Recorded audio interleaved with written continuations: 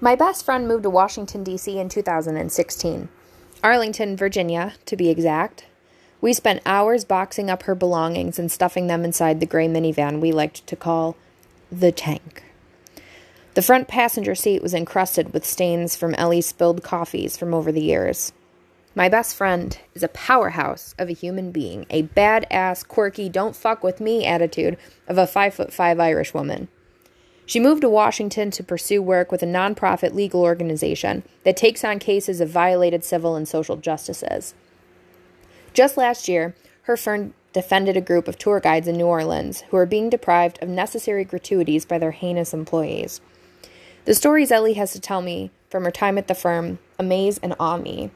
She's now in her final semester of graduate school at Georgetown University on a full scholarship.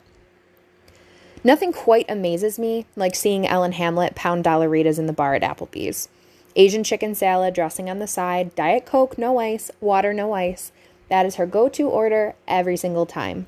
When Ellie first told me, way back in 2009, that Applebee's was her favorite restaurant, I wasn't sure what to think.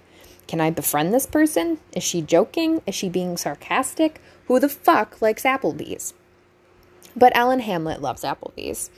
She's quite predictable, always greeting the waitress with a smile and placing her napkin delicately on her lap. On the night of March 3rd, 2017, I sat across a booth from Ellie. She drove the 8 hours home to Buffalo from Washington for the weekend. I was in stained gray sweatpants and a black sweatshirt, my hair messy and oily, my glasses were half broken and falling off my face, and I very likely looked like somebody she picked up off the street. Ellie, opposite the Applebee's booth from degenerate 21-year-old me, sat in a Ralph Lauren jumpsuit. We looked like quite the pair. We had both been broken up with the week before, and I'm not talking a regular breakup either. I am talking soul-crushing, can't eat food because your gut is falling out of your body via unknown orifices type of depressed.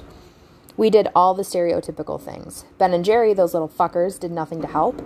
Pinot Noir, that ungrateful little bitch, was also useless. Ellie gravitated to her finest, cutest clothes and had pristine hair and makeup. When her world falls apart, she pulls herself together to counteract those forces. I, on the other hand, usually cope with heartache by personifying a heaping pile of trash one might find in the back of a 7-Eleven parking lot. 4 years of my life spent with that asshole, I mumbled, sliding my 4th cup of sugary shit across the table. The cups were consuming the table almost entirely at this point.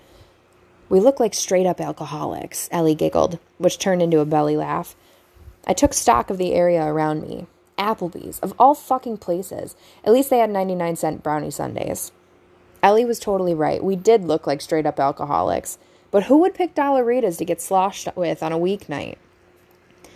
We were around the corner from her parents' house, which is how we ended up here. We'd made that walk probably 100 times when we were in high school. Late Friday nights to get mozzarella sticks and question our own judgment after our stomachs felt like they were about to burst. Yeah, screw them. We don't need anyone. We are fine just the way we are, I said, just then starting to notice a slur in my words. But the waitress set down 2 more Dollaritas in front of us without even asking. Yeah, Ellie screamed, fist pumping her right arm into the air and knocking her knees against the table. My parents can pick us up. We were 21, both living on our own, and hammered at Applebee's. At some point, our giggling became silent, but the laughing didn't stop.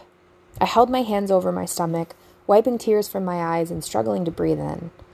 This kind of laughter, the kind that makes your head ache and stomach twist in the best kind of way, the laughter that makes your face hurt from smiling and draws the peering eyes of the assholes who wish they were in on your joke. We didn't stop. We laughed harder than I had ever laughed that night, laughed until Ellie choked and then threw up in her hands and ran across the restaurant to the bathroom. I laughed even harder. She bumped into a guy we went to high school with on her way there, bright pink vomit seeping through the napkin in her hands. Ellie was right. We didn't need those losers who dumped us and took 4 years of our lives.